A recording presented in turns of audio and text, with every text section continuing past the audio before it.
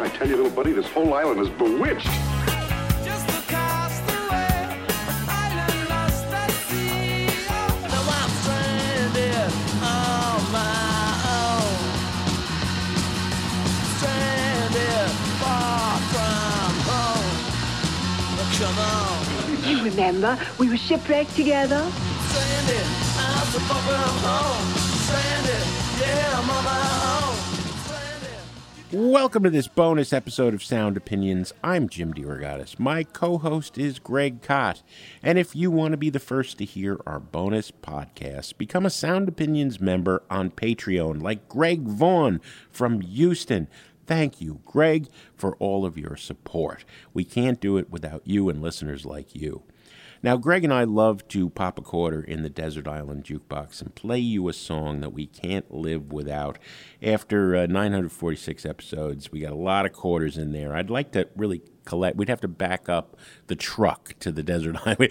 A bag is not going to do it. But give us a little hint, Greg, of what you're going to play today. Well, you know, when we're talking about the great American record labels, we talk about labels like Motown or Blue Note or Stax or maybe SST if you're a punker, you know. Sure. But this label has been around over 50 plus years, and we've got a great book that just came out about it, and I wanted to highlight some of the artists that are in that book. All right. I can't wait to find out what you've got in store, Greg. We'll hear more in a minute on Sound Opinions. Welcome back to Sound Opinions. Greg is going to talk about a label and some artists that we ought to know more about. Yeah, Jim, I received a copy of a book recently about Rounder Records. Oh, didn't they ramble? Rounder Records and the Transformation of American Music. And I go, wow, big claim. But I realized at the same time that this label's been around for 50 plus years, and David Menconi, one of our journalistic pals, Raleigh, North Carolina's finest, has been a music writer for daily newspapers for 34 years. Good mostly guy. at the Raleigh News and Observer, as well as the writer of several excellent books. This is the latest.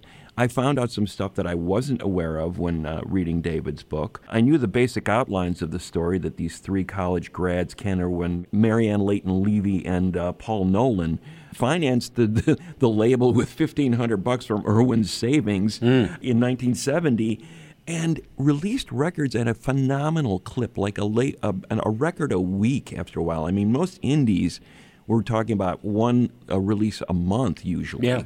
These guys released thousands of records over the last 50 plus years in a wide range of what is referred to as American roots music, you know, bluegrass, blues, western swing, jazz, soul, gospel, you name it. They probably released a record that was tied to one of those genres. What do we call this music now? We call it Americana. Mm-hmm. And I think the roots of Americana, as Menconi makes the case in this book, is it can be found in this label. You know, it was a home of, some stars, true stars. George Thorogood was on that label, and Alison Krauss. Yeah. Not to mention Robert Plant, who recorded a couple records with Krauss and writes the intro to this book. So pretty cool to score an intro from Robert Plant for a book about Rounder Records. And he's a fine writer, I might add. It was a terrific little piece of writing, in addition to David's excellent job in this book. But think of the names that have been on this label: Clarence Gatemouth Brown, Burning Spear, the Greg A Group. Steve Martin has made some records for them. Edie Brickell, Jelly Roll Morton. They put out a bunch of his great piano work. Professor Longhair, Bobby Rush, Ricky Skaggs, Polka Giant Jimmy Sturr. I got to give some shout-outs to the Polish aspects of the Americana scene. Irma Thomas. What I particularly loved about the label, and David highlights this in his book, they championed female bluegrass artists who are a rare breed back then. It was they didn't get a lot of shine because there weren't many of them, and of course it was a male-dominated industry and a male-dominated genre. But there were some women that were incredibly crucial to the development of bluegrass, people like Ola Belle Reed and Alice Gerrard and Hazel Dickens. And Hazel Dickens in particular was an artist that intrigued me. I'd heard some of her music over the years, and I thought, wow, she's amazing.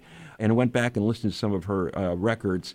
You know, when you have a record that's titled "Hard-Hitting Songs for Hard-Hit People," I'm going to listen to that record. She put that record out in 1980 on a Rounder.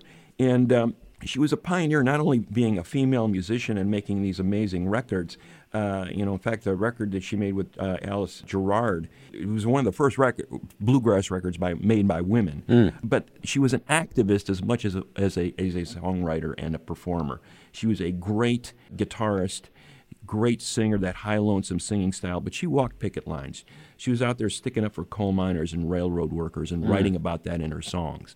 And that spirit carried across the decades, connecting bluegrass to the plight of the working man and woman, and does it beautifully on this great record. As I said, the name of the LP is Hard-Hitting Songs for Hard-Hit People.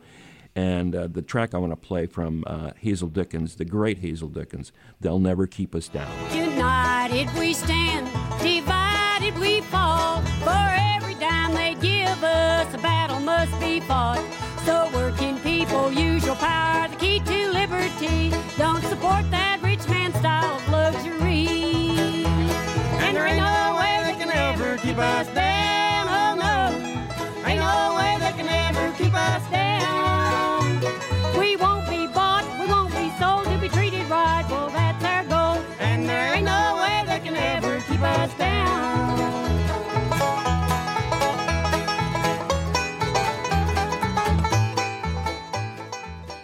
That is They'll Never Keep Us Down from Hazel Dickens. Thanks to a great book by David Menconi, Oh, Didn't They Ramble? I went back and listened to Hazel's music, and wow, that one just jumped out at me. We could have played any of 100 tracks that had been released on Rounder for a Desert Island. We could just do a Rounder Desert Island jukebox.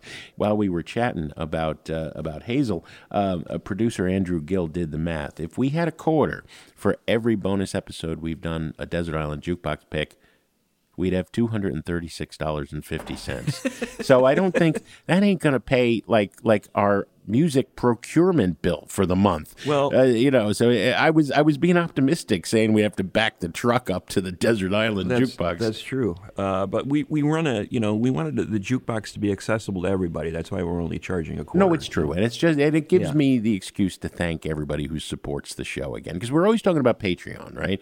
But also we got a lot of Christmas donations over PayPal. We appreciate some people like to give once a year as opposed to the monthly page. Hey, no matter what you give us, even if it's less than a quarter, we appreciate it. It all helps. It all helps. And that's it for this bonus episode. For more full episodes, visit soundopinions.org. To sponsor the show, email sponsor@soundopinions.org.